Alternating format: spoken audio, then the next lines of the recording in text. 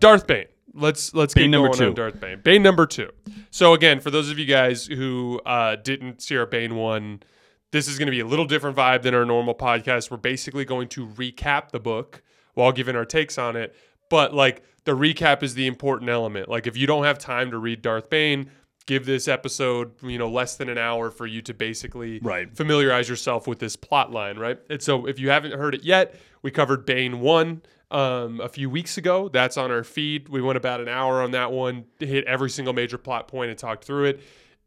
This is Bane 2. If you want to read along with us, we're going to be covering Bane 3 probably in a week or two. Mm-hmm. So I highly recommend the audiobooks. They're all less than 10 hours. They're pretty short. And the narrator does a good job. Yeah, the narration is great. Jason and I actually speed up the audiobooks too. So I listen to it at like 1.25%. That's what I do for the that's what I do for the Mark Thompson stuff. Usually, but like for the Bane books, I actually was okay with the normal. Oh, really? Pace. Yeah. Also, like in general, those books are pretty short, regardless of what you do. But if you want to read along with us, I will be doing Bane 3 soon. But we're going to cover Bane 2 and hit all the major plot points. Yep. You got a take? They're Legends books, but we consider them canon, essentially. Yeah. And this is going to be a theme in this show particularly. Like, we love Star Wars. And if you want to wait around for only canon content, which we're going to cover it all, like we're literally 2 weeks away, 1 week away, like 9 days away from the next High Republic book, we're going to cover that right after Bane 3. Like, we're going to hit all the canon stuff, but Star Wars has a lot of good non-canon content. Yeah, there's like a ton of lore. That stuff too. And Bane is like, Bane and Plagueis are like peak Star Wars lore, which isn't like officially canon. And both of them, but both characters are canon. Both characters are canon at this point, but like their backstories, there's a lot to know. Exactly. Mm-hmm. So incredibly interesting too. We leave off in Bane 1 with the thought bomb. So again, we're not going to break it down in case you guys want to hear it. It's further back in our feed, but Bane destroys the Sith with the thought bomb, right? Excuse me. When he does, the book basically ends with him walking around on Ruusan and finding this girl who had snapped the necks of 2 Jedi, who had talked some shit to, or had killed her friend, the bouncer, right? The little fluffy alien. A bouncer's, balls. yeah. A bouncer's like a fluffy just alien. Just imagine Kirby, but floats and communicates telepathically. Typically nice, but if you piss them off, then they'll rage on you. Yeah, exactly. Anyways. How is it that Kirby is that's the first time Kirby's come up? It's obviously Kirby. It's very Kirby. They're very Kirby, like, whoop. Yeah. So Bane has Xana, right? The basic kind of like stage at the beginning of the book is Bane and Xana are walking around on Ruusan and they're starting to kind of talk about some baseline Sith concepts. Mm-hmm. The Jedi had retreated from the situation because the thought bomb did all this damage and they wanted to make sure that they could get away from it. But now the Jedi are preparing to go back down to the planet to look for survivors and stuff like that, right? Correct. In this situation, Bane and Xana go to make 2 stops before they get ready to leave, right? Bane goes to the Sith camp, and at the Sith camp, he finds in Cordis' stuff. Remember, Cordis was the leader of the Sith Academy on Korriban, and Bane literally choked the life out of him. But he finds this manuscript that basically references the alleged location of Exar Kun's temple on the planet of on the moon of Duxon is what it's called. Or I think the moon's called Duxon, but it's on the moon of Onderon. And Onderon is like this planet that's like kind of chaotic, dark side energy, and there's like these giant dragons. Just imagine Game of Thrones dragons there, and there's literally the gangs or the clans there are all dragon riders. Yeah, and that's pretty hardcore. Exactly. So like Bane's like, oh, I got to go to Duxon. I'm gonna get Exar Kun's holocron. That's basically what I want to do, right? But he's having these like visions.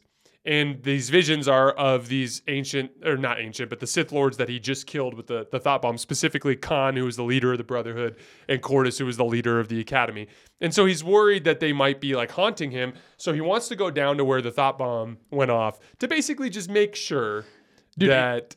Yeah, and that's a super important like grounds, right? So we wanted to check it out, I feel like, too. And for those of you guys who are into the deeper lore, there's Bane basically finds an orb that is at the epicenter of the thought bomb that is 4 meters tall and 3 meters wide. So just imagine a big kind of like shimmering white orb. Now this literally becomes in the future the Valley of the Jedi. The Jedi build basically a big memorial around this event.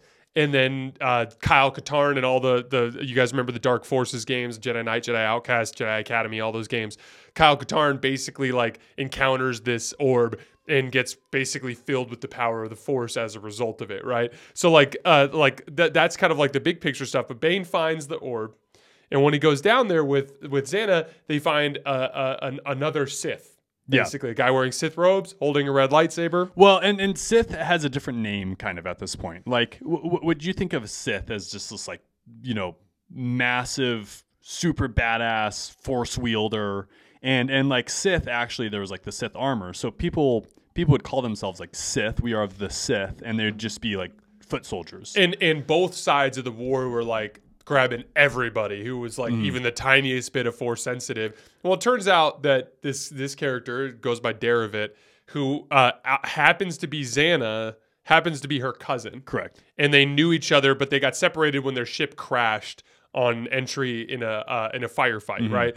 He thought Xana had died, so he's like, "Oh my gosh, Xana, you're alive!" Blah blah blah. The stuff he calls her Rain at this point, and then Xana just like is terrified that Bane's gonna kill him, so she reaches out with the power of the dark side and melts his hand. Literally, his lightsaber just clanks to the ground and melts his hand. And he had been using the lightsaber just as a light. Like he looks like a Sith, but he's basically a kid who's.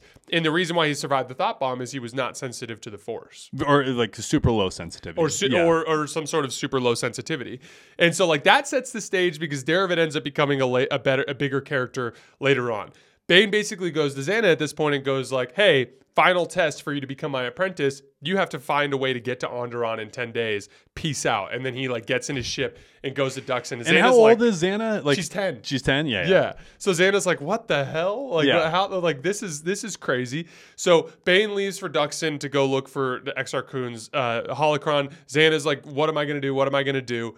Well, Darth goes and just kind of hangs out, but there's a Jedi, Johan. Yep. Johan is a Jedi who was Lord Hoth's apprentice, and Lord Hoth was the leader of the Army of Light, and he died in the thought bomb. So he wants to go back down because he wants to help, and so he goes back down, and he runs into these two Sith soldiers. And these two they're kind of like mercenaries. They're mercenaries. They're former Sith mercenaries that worked for the Sith. Well, when Bane went to the camp to get the scroll that had the location of the temple on Duxon, he saw these people raiding the camp, and so he killed all of them except for two in epic Sith fashion. Like that. Yes. At one point, he just like shoots lightning up into the sky, and it like just arcs around and just starts obliterates people. Yeah, like he just messes. At one point, he just hurls his lightsaber across the camp and decapitates a dude. Like during these fight scenes too, they're incredibly descriptive. Oh yeah, shout out Drew Karpyshyn, man, excellent action writer. A little uncomfortable to read at times. Like it's super intense. So he actually wrote bone breaking. Yes, and like the audiobooks, they kind of add some of that stuff. It'll be like, and then Bane slapped his saber down at Sirach's thigh, and it'll be like you just hear this like sickening crunch. Like, you're like, okay, sweet.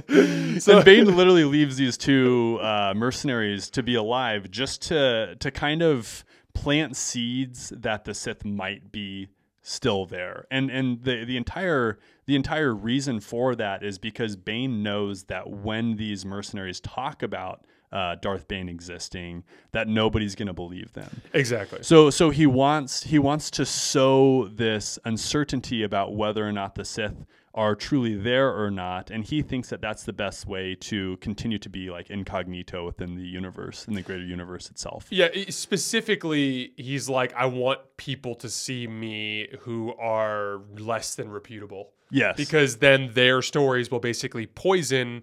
If someone does happen to discover us and tell the story, it'll kind of like get them off the trail of that, right? So this Jedi Johan finds these two mercenaries, and he has this like deep-seated kind of like PTSD from the war that he like almost wants to not believe that the Sith are extinct. And Right. so he's like, the mercenaries are like, we saw Sith Lord, he's still alive, like blah blah blah, he killed us, blah blah blah. And of course, the Johan's like, oh shit, like the Sith are still alive. So he runs to his boss, who's Jedi Master Valentine Farfalla, and basically is like, the Sith are still here, the Sith are still here. And then Johan's like, Farfalla's like, who told you that? And he's like, well, these mercenaries. And he's like, why did they tell you that? Well, they were surrendering to us. And he's like, do you see the problem with what you're saying there? And so Bane's plan is like literally coming to fruition. Like perfectly working. Exactly. So basically, Johan jumps off the ship and stays with these two mercenaries, right? And the rest of the rest of the rescue crew go elsewhere to try to help some other people, and they find Xana. And Xana's like, hey, the worst thing that could have happened. Worst thing that could have happened. Because Xana, though she like still has a little bit of light in her to some degree, like she's a little girl, like she wants to do well, but then she also wants to be powerful because she saw Bane's power. She was super impressed by that. So then she's like, okay, I'll stick around and see what this can turn into. Like she ends up murdering these people as they're like helping her out. All of them. Like she basically goes like, hey, I want to go to Onderon.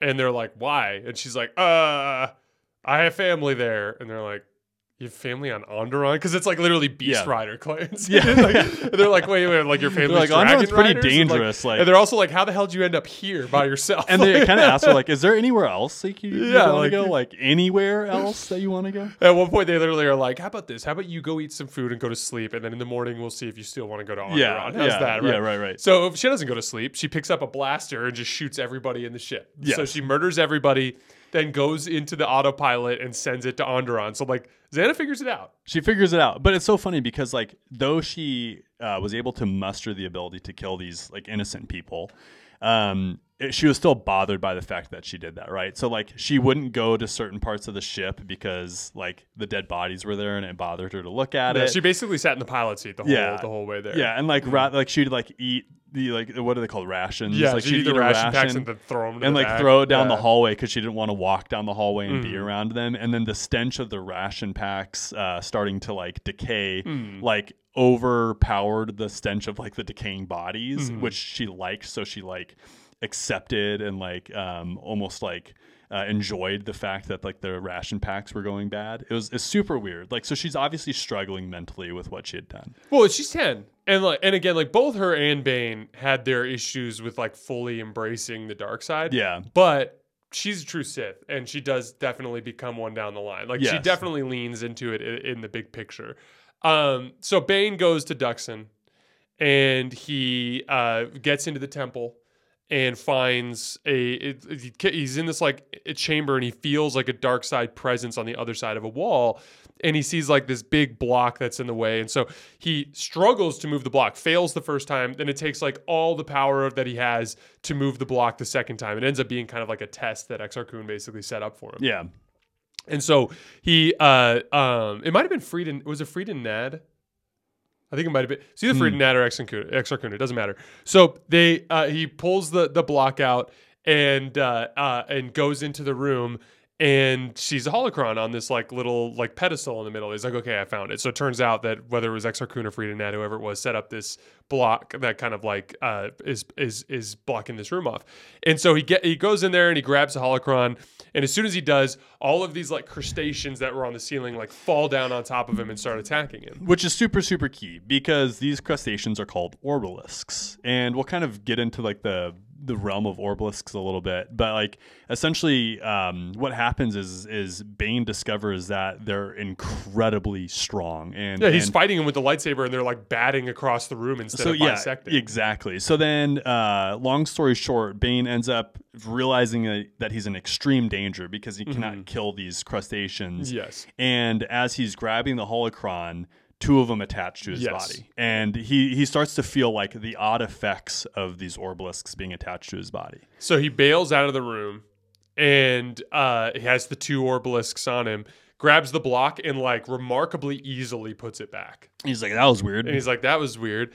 But he's got the holocron. So he opens up the holocron, and the holocron, as it turns out, basically has a breakdown of all things orbalisk and like explains the relationship. And it's basically like this weird symbiotic parasitic relationship where like the orbalisks feed on the power of the dark side, but they do so by like but in return by pumping in these chemicals that both enhance his ability to use the Force, enhance his physical endurance and strength and mobility, give him basically Wolverine instantaneous healing properties, like it enhances anger as well, and basically can kind of cause him to lose control of his emotions. It's literally the perfect definition of a positive feedback loop. Exactly, like he feeds the Obelisks, which then feed him, which then feeds the Obelisks, and it just turns into this like crazy kind of like you said, a positive feedback loop, which would be great if Bane could choose to wear the Obelisks. Yes. Like these Obelisks legitimately cannot be removed. They can't be removed. Is what the belief is. Mm-hmm. And essentially they'll pump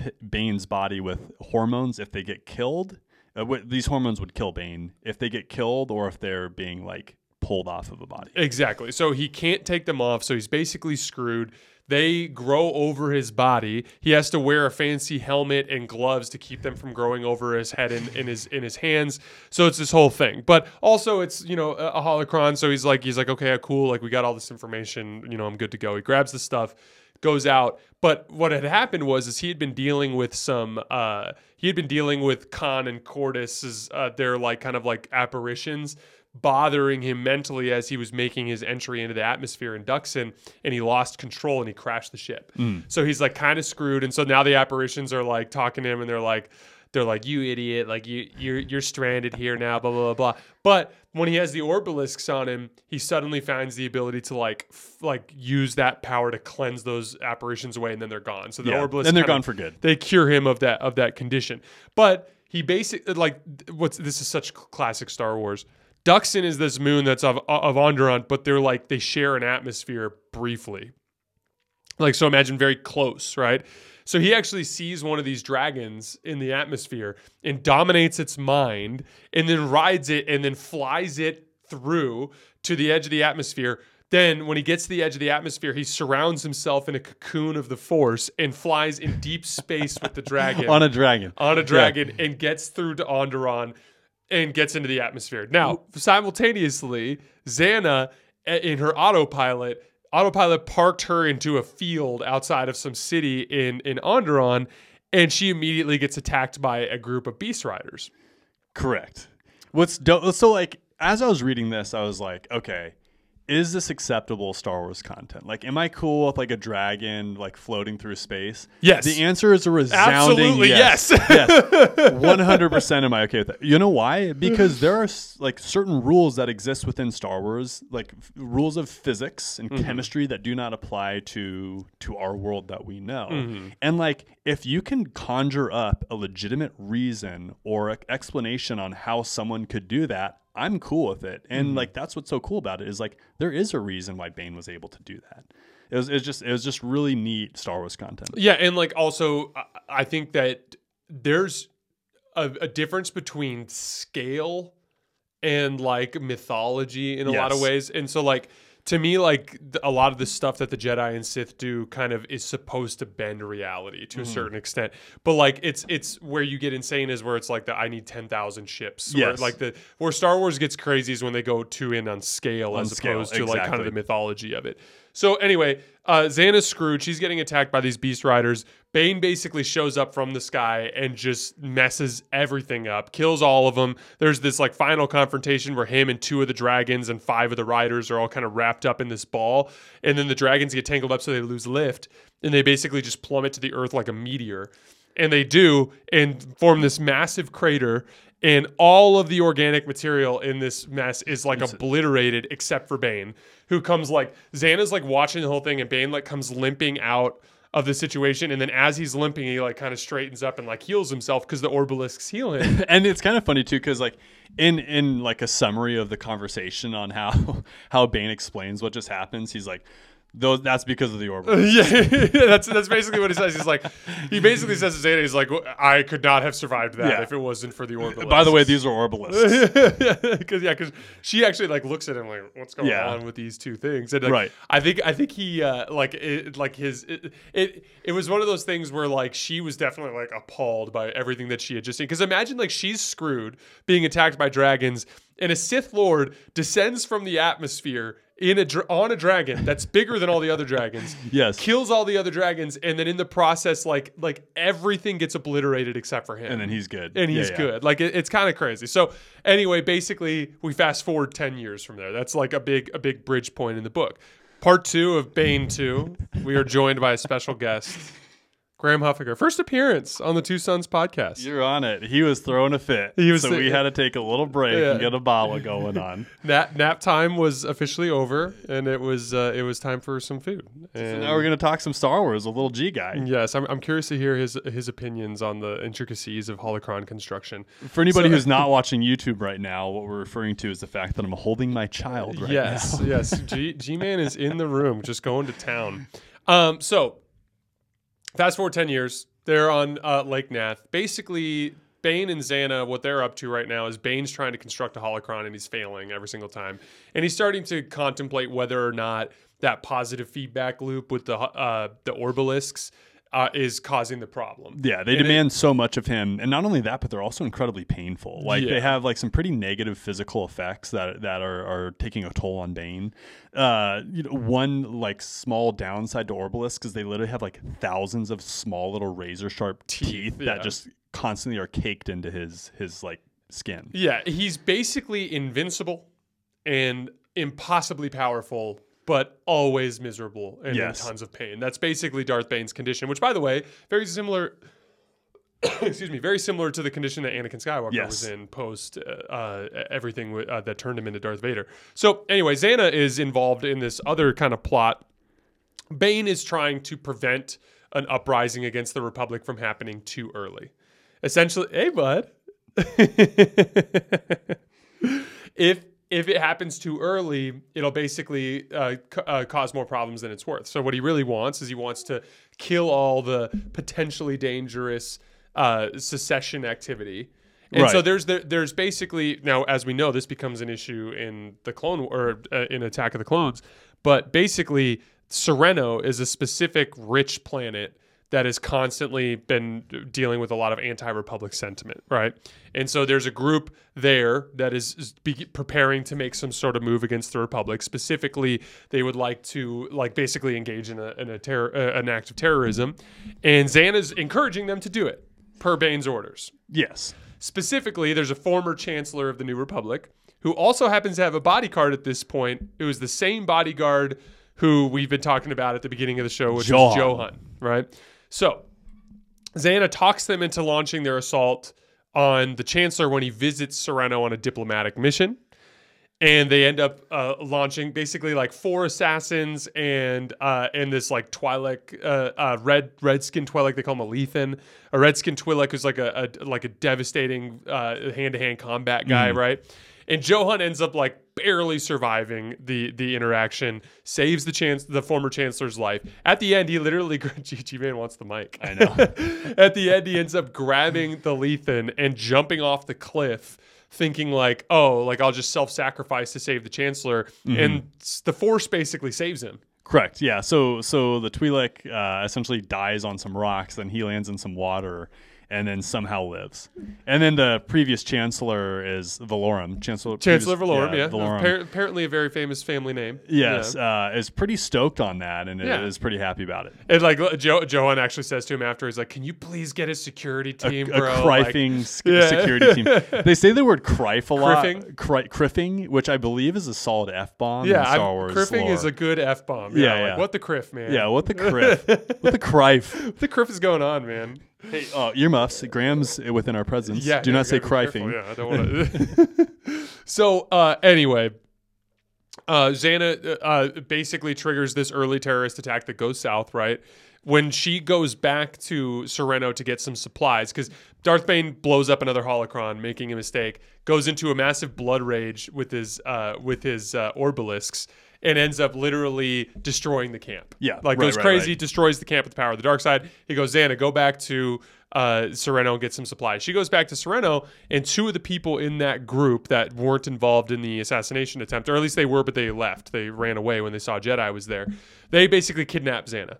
And they take her to their leader, who is one of the counts of Sereno, and it's a guy named Hetton is his name. Poor Hetton. Poor Hetton. Hetton was a victim of unfortunate circumstance. Misfortune. So hey, you dabble in the dark arts, though, you'll get you'll get misfortune. It can happen. So like basically, Hetton's people show up and they're like, "Hey, we found her. By the way, she had a lightsaber on her. Like, here you go." Xana didn't kill them in public because it would have revealed her as a Sith Lord, so she had no choice but to basically allow herself to be kidnapped. So she decides, now's the time for me to reveal myself. So the two people that kidnapped her, she just immediately kills. First, she takes the female who happened to be a Chiss, by the way, our favorite race in the Star Wars galaxy. She uses Sith sorcery, and then like as she's using Sith sorcery, they drop back into time to a point in the past where Bane is basically teaching her, like, hey, you have a gift for Sith sorcery. Here are some manuscripts. Like, I want you to learn how to use this stuff. This is your individual gift. By the way, if you ever use this on me, I will destroy you. Right. This basically is what he says. So I love how like fascinated he is with the microphone. It's hilarious. So anyway, she uses Sith sorcery on this like Chiss girl. She goes insane. She starts like basically seeing her worst fears, and she's like shooting a blaster at him, and next thing you know, like she presses Xana does with the spell, and she descends so far into madness that her body turns into a lifeless husk.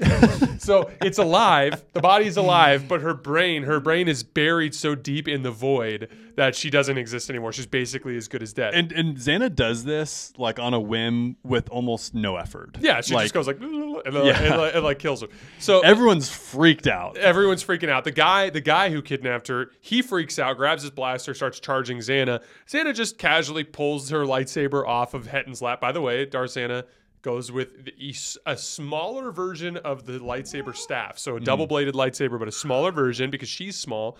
And apparently she just basically has a whirling, spinning defense kind of like strategy. So Bane is like huge, powerful swings of his like kind of curved lightsaber, right? Xana's very much like just double-bladed, spinning, protecting herself, right? Yeah. So the dude just starts firing blaster bolts at her, and she just goes like dink, dink, dink, and like puts one right back through his skull and kills literally him. Through his eyes. Yes. In between his eyes specifically. So Hetton goes like, oh my gosh, like I've been waiting for you my whole life. And she's like, what the hell are you talking about? Turns out he's basically a dark side force user who is a Sith fetishist, who his mother did not want him to serve in the war. So she basically had him privately trained. Mm-hmm. But he ends up killing his master and his mother because they ended up kind of operating crosswise to his individual goals.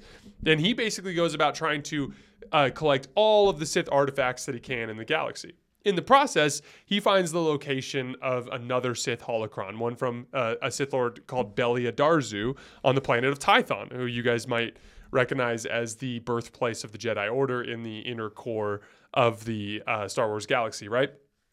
So Xana starts to kind of concoct this plan in her head because he also has access to 10 Umbaran shadow assassins who literally were assassins for the Sith during the new Sith Wars, who he now employs basically as mercenaries. And then he has access to these artifacts, right? So Xana knows that he won't give her the artifacts, and she doesn't know necessarily if she can handle all these Umbaran assassins, so she sees one way out of this situation. She's like, hey, you be my apprentice, we'll go kill Darth Bane. Because he wanted to be. He essentially bows to her, like goes onto one knee and asks to be her apprentice. Yeah, exactly. And she's like, okay, fine. And they don't really. It's kind of Drew Carpenter does a good job of not revealing her plan until the end, but this is basically what her plan was. Right. So Bane's chilling on the beach, and Bane is so badass. He becomes aware of the presence of the Umbaran shadow assassins because he experiences a void in the Force. So the Umbarans can hide themselves. Actually, you can break this down. Right. No, well, and that actually happens to Xana, right? Because she doesn't understand that they're around her, and then all of a sudden they just appear next to her, and she's like, "Wow, that was pretty impressive. That was crazy." Yeah. So. Bane is what? He's like just sitting at a campfire. He's meditating on his failure. Yeah, he's meditating on his failure. And then all of a sudden he can no longer sense anything. And then he knows that that's a massive problem. So then he essentially gets ready for a huge battle. And he pops up and takes his lightsaber out before any of the Umbaran Shadow Assassins actually get to him. But then he quickly identifies the circumstance. He looks over in the distance and he sees Xana standing next to Hetton. And all the Umbaran Shadow Assassins attack him. He basically fucks them up, or criffs them up. Yeah. But but they all a bunch of them stab him with the force pikes, and the force pikes that they use unleash like enormous amounts of electricity. And Bane like actually falls to his knees at one point.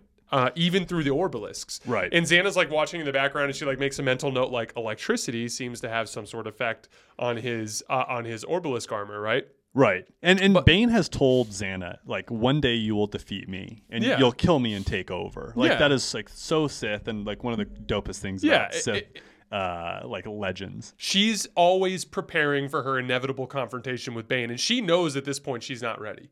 But she's kind of making mental notes in the big picture anyway.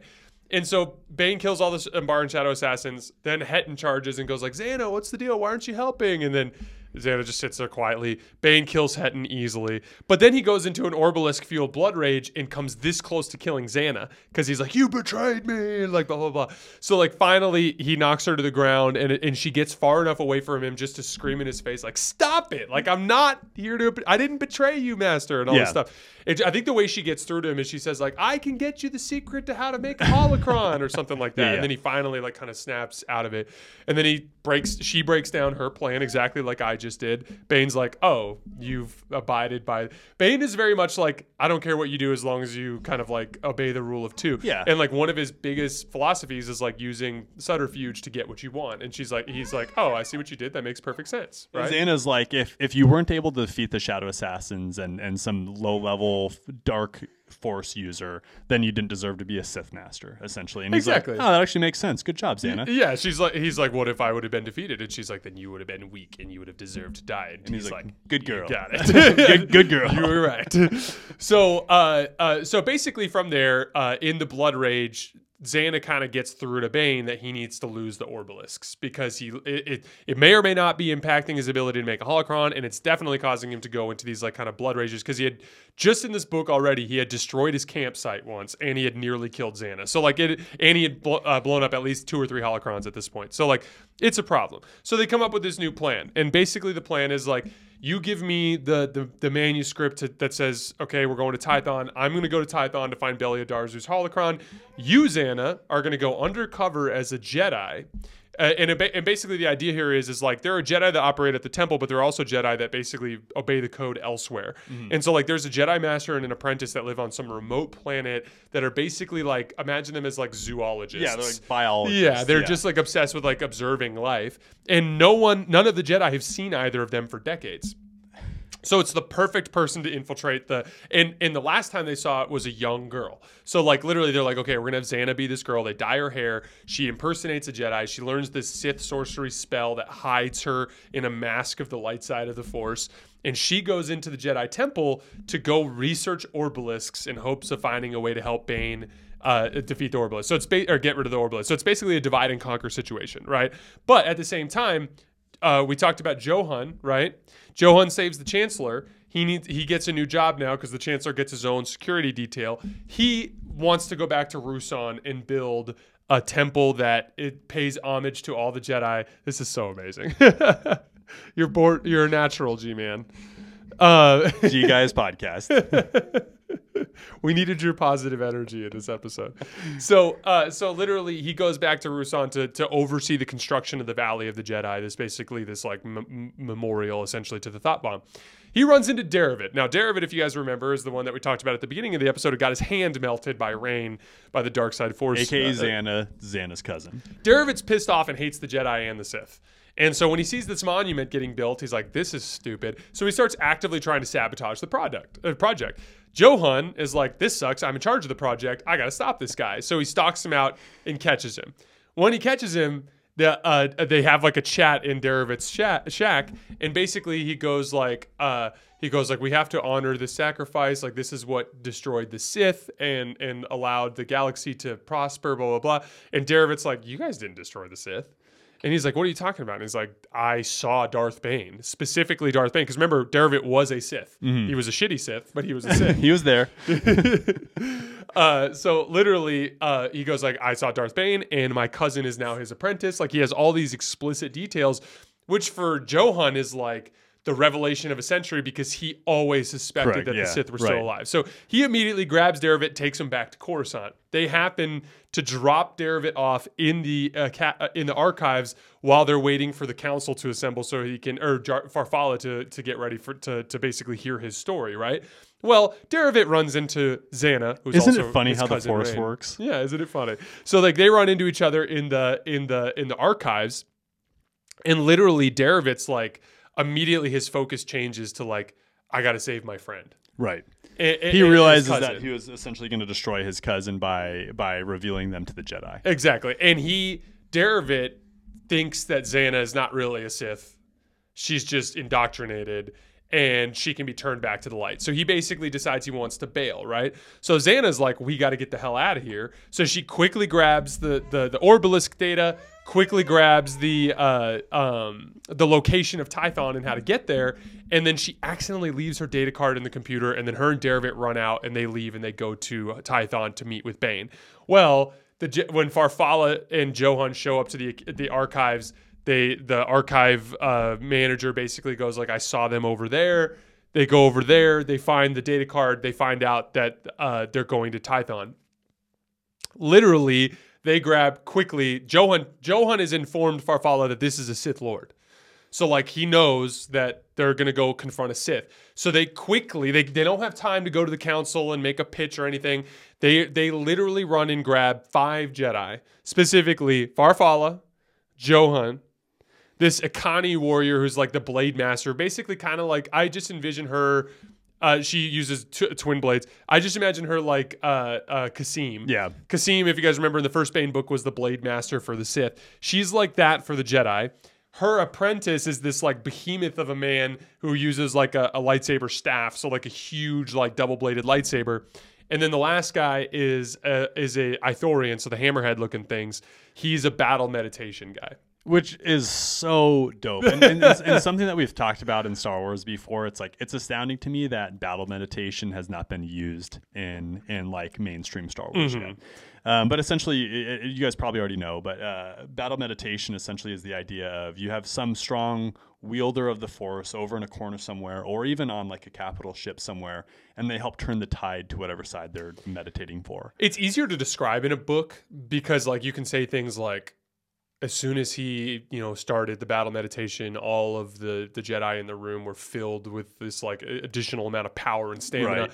In a movie, it'd be really hard to demonstrate that, but I do think we'll see it eventually. I think it's something that could very much happen in the future. I think even don't be surprised if it ends up being something Thrawn uses with the Night Sisters. Oh yeah, like yeah, that. I It'd bet be they interesting. could. Yeah.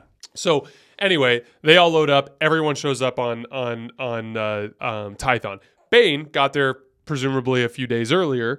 When he gets in, he finds Beliadarzu's holocron inside this fortress, right?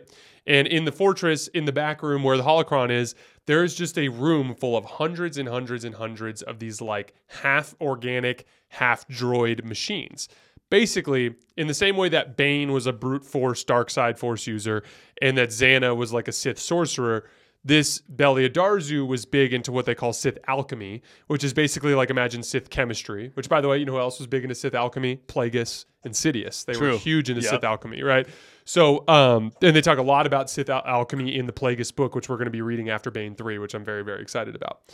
So, because you haven't read that one in a long time. No, it's been years. You're going to have so much fun reading that book. I'm excited to get into it. So, and we'll do that after Bane 3. Cool. So basically, Bane walks into this room, and Beliadarzu had come up with basically these spores that infected organic material and turned them into half droids.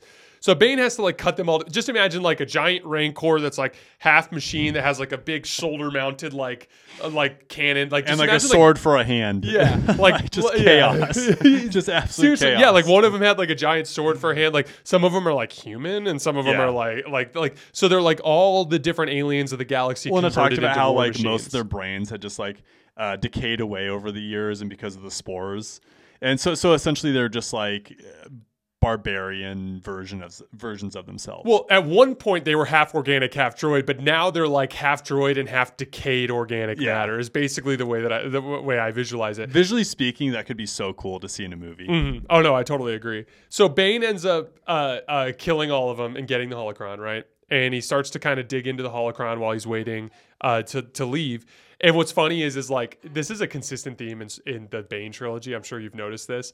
Every time Bane has to have a big battle, he always has to do something super exhausting before.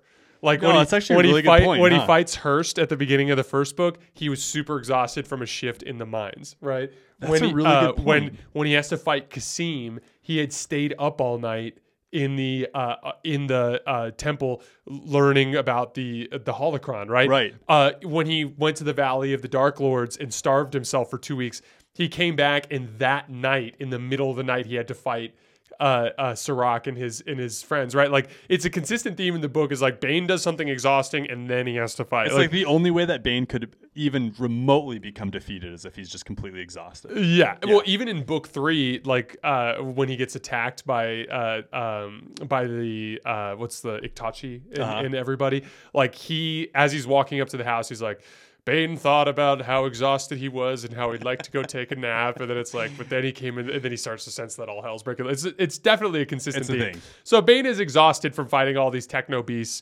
and he's like, all right, I'm going to load up this holocron and I'm going to head back home. So he walks out of the fortress and he sees Xana's ship coming, and he senses another life form in the ship, and he's like, oh shit. So literally, Xana gets out, and Xana's like, this is Darevit. Darevit's going to help me get rid of your orbalisks, like he's a healer. And then right in the background, you just see the Jedi ship right behind them. And like Bane's like, the Jedi have found us, get in the fortress. So they find this room in the center of the fortress. Just imagine like a long rectangular room with a door on either end and a closet in the middle. And they basically stuffed Darevit and the holocron and the Darevit's just like standing there in the closet, like holding everybody's shit. Holding a Sith holocron like a buffoon. Well, and mind you, we're about to literally talk about what was essentially a massive confrontation between the Sith and the Jedi, like a massive battle in this fortress, and literally Darevit is like his role in it is hiding in the closet, which is funny. So they set up, and the Jedi come through both of the doors, and they have attack. And basically, we settle into this epic conflict between Darth Xana, Darth Bane, and 4 Jedi Masters and a Jedi Knight, or 3 Jedi Masters, 2 Jedi Knights, or whatever the combination was. And they fight, right? So Johan and the gigantic dude with the double-bladed lightsaber, who's the apprentice of the Blade Master, they take on Xana. Farfalla, the Blade Master, take on Darth Bane, and the Ithorian sets up in the corner and sets up his battle meditation to kind of help them all, right? So basically the battle, they tell the battle from the perspective of Bane and Xana kind of back and forth. And at first, Xana's doing just fine because the big dude is like causing some problems for her, and he's definitely super skilled. But Johan is such an idiot that he's getting in the way, and he's just not good with his lightsaber, and he's causing problems, and it's all of this stuff, right? On the other side, Farfalla and the Blade Master are getting their asses handed to him by Darth Bane, and right. they know they're screwed. So literally, Farfalla goes like, Johan, we need help. And so literally the big lightsaber dude goes like, get out of here. I can handle her on my own. Which was cool because like Jason had said, like Johan had been getting the way, but the tide had turned. Like when Johan started fighting next to the Blade Master, she was so good at what she did that she was able to work around his inconsistencies and actually use it. Yeah, I forgot about that part. Yeah. It was so cool. It literally goes like in the same way that Johan had been slowing down the other guy, he actually complemented this Akani warrior really well, right? Mm-hmm. So Xana's in trouble because the double-bladed lightsaber girl is, or double-bladed lightsaber guy is backing her into a corner and causing all these problems. The 3 Jedi that are now attacking Darth Bane are having some success, and they're identifying that he's got some exposed skin because they can't hurt him when they hit his body, but they identify some exposed skin on his wrist. But one of them lands a blow on his lightsaber wrist, severs all the tendons, like just basically nearly cuts off his hand. The lightsaber falls limp out of his hand, and Bane like lets out this bellowing roar, right? But in the process, he basically like explodes out with the power of the Force and sends all the Jedi away from him. And then they watch as his wrist like magically heals and his fingers start working and again. Like, oh, and then he pulls the lightsaber back and he's screwed. So Bane, now that all the other Jedi have been knocked away from him, he turns and walks towards the Ithorian, and he's like, I'm going to kill the battle meditation right the fuck now. Because that is literally the only thing that's helping the Jedi, that's keeping them alive. Exactly. Yeah. Exactly. So Bane approaches the Ithorian, gets ready to cut him down, and at the last second, Johan saves the Ithorian by using the Force to shove him out of the way. But in the process, it breaks the battle meditation. And so when it breaks the battle meditation, literally Xana then senses that her opponent gets distracted, and he briefly looks over to the side. She musters up the power of the Force and puts a Sith sorcery spell on him. He starts just a quick little wiggle of fingers and just completely takes over the battle. Exactly. Yeah. So he's like waving his lightsaber at ghosts. She just cuts him down. Just literally one slash across his chest. He's dead. Then she basically wraps herself in another Sith sorcery a spell that hides her presence, sneaks up behind. While this is happening, the Ithorian resets up his battle meditation, and the other three go back to attacking Bane, and they settle back into their thing. Well, Xana comes up and just stabs the Akani Blade Master in the back. She's dead. She falls over. Bane then chops off Johan's hand, and so Johan falls to the ground, like clasping at his arm. And then this epic thing happens where they're like, and again, they're telling the story from Bane's perspective, and they build up Farfalla as this super important Jedi Master. And they're like, and then Bane casually swatted his lightsaber aside with his forearm and then removed his head. Yeah, his head. And it's like, it doesn't even say Farfalla's head, because to Bane, Farfalla is just a Jedi. Yeah, it's just a Jedi. It doesn't matter. Yeah. So he cuts down so like almost instantaneously everything falls apart for the Jedi in this conflict, right? And Bane gets ready to walk over and deal the killing blow to the what's this called, Johan. Right? Yeah. Oh, and right before this, Bane had slashed the Ithorian's throats. Like, it basically cut his neck, and the Ithorian's dying. He's on the floor dying. Like I said, Bane is super, super intense to read sometimes. It is. It can get intense. Yeah, and I think so. Ithorians have 4 throats, and I can't remember, but like they break down like the anatomy of the 4 throats and like why that's important for Star Wars. And I think like it talked about like each throat being slashed. Yeah, they're like, it slashed through all 4 of his throats. So then he turns and he basically gathers the power. Hey, bud. He gathers the power of the dark side and goes to unleash a lightning storm on Johan to kill him and end the battle. But right at the last second, the Ithorian reaches up and grabs Bane's ankle and wraps him in a stasis field.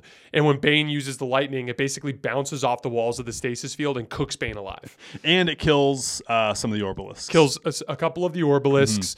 And then Bane basically just drops to the floor in a heap. Then the Ithorian dies. Xana goes up and kills Johan with a stab to the chest, and then basically goes like, "Shit, Bane's gonna die. We got to do something. Like, we got to go see Caleb, who was the guy on Ambria who saved Bane the first time in the first book, right? So they load everything up, and there's this cool moment where she asks Darth to gather up all the lightsabers, and she literally refers to them as the trophies of the Sith victory over the Jedi on Tython, which is cool because it's like literally within Sith lore, it's a huge moment. Like, they killed 5 Jedi Masters and Knights, and they basically maintained the secrecy of their, at least at this point. It's not completely tied off yet, but they survived this particular encounter. They could, in theory, even if the Jedi knew they existed, they could disappear at this point, at least go hide. Well, and what's dope is that's super consistent with Star Wars lore and how things are depicted on timelines, right? Like, everything's either like BBY, like right before the Battle of Yavin, right? So as far as like a timeline goes, like this was one of the big battles, and it's cool because it only involved like a handful of people, but yet it was still monumental in Star Wars lore. It could have been what blew up the entire grand plan, and it could have been what led to the Sith going extinct. Like, that was on the table with the outcome of that specific conflict, right? So anyway, they go to Ambria, and they go to see Caleb, and of course Caleb, just like last time, was like, no, I'm not healing him, you know. And then she tries to sense to see if the daughter's there, and he's like, "You're not going to find my daughter. My daughter's gone. I sent her away." Remember, Bane threatened the daughter to get her to get him to heal him last time. So Xana's like, "I'm screwed. Like, he's not going to heal him. This is going to be a big problem." But Darth does something for her that ends up saving the day. So Darvit goes like, hey, like, you don't want to let her go. So, like, how about you heal him, but we turn both of them into the Jedi? If we turn both of them into the Jedi, that'll stop her from going on the... Because, like, neither of them wants to unleash Xana on the galaxy. Right. Which Xana is an important essentially detail. just as bad for the galaxy as Bane. Yeah. Yeah, so Khalib didn't want that either. Exactly. And Khalib knew that Xana was just going to kill him out of anger if she didn't get what she wanted. Exactly. So Xana starts to kind of once again piece together this plan, and as you're reading it, it doesn't make any sense, but it all comes together at the end. But basically, what she sees is she's like, okay, this is perfect. He'll think I'm surrendering, and he'll Bane. We'll call the Jedi. The Jedi will come, and then what she's thinking is like, I just need to find a way to convince them that they've killed Bane, even though they haven't killed Bane. And so she sends this like kind of coded message, and it basically says like, a Sith Lord still lives, which was one of the requirements for Khalib to save Bane. Is he's like, you have to send a message via what type of droid was it? It was like a messenger probe is what they called it, and it has to have certain criteria in which she meets. And the criteria were basically like, have to tell the Jedi you're here, have to disable the ship. That was basically the big one. So she basically says a Sith Lord still lives. He killed 5 Jedi on Tython. He is now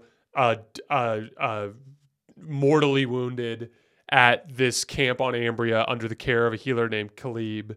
Like, come get him, basically. Sends off the probe. Then Darvit disables the ship beyond the ability to fly it, at least not in short term. It would have taken days to fix it, basically. Yeah. And then they wait. Now, Xana at this point goes... Khalib starts to heal Darth Bane, but Xana still is on the fence over whether or not she's going to actually like make this move. So she wakes up Bane as he's starting to heal, and it turns out electricity is the way to remove. There's like a little tiny hole on the tip of the Orbalisk shell, and if you like stick a probe into it and like shock it with a little bit of electricity, it like releases the Orbalisk on the body, right? And then they can use these like salves and stuff to like heal his skin. So that's basically what they do. Which they're still trying to figure out what to do though, because the Orbalisk still deposit that hormone that can kill Bane. But Khalib is essentially like the premier healer in all the galaxy. Yeah, just like, imagine him as like the best healer. Yeah, if anybody can do this, it's Khalib. Exactly. So Xana wakes up Bane and basically makes sure that his mental faculties are still there. And basically like Bane's like, you failed me. So Bane's pissed at Xana. But Xana's just letting it ride because she's more just interested in seeing if his anger and passion is still there. And he's like, kill me. Like, I don't want to be a prisoner to the Jedi. Like, this is stupid, blah, blah, all this stuff. And Xana's like, okay, he's still there. He's still good. He's still my guy. So when he passes out, she just goes like, okay, now's the time. So she pulls out her lightsaber, basically kills Khalib, cuts him into a million pieces, and unleashes a Sith sorcery spell on Darvit.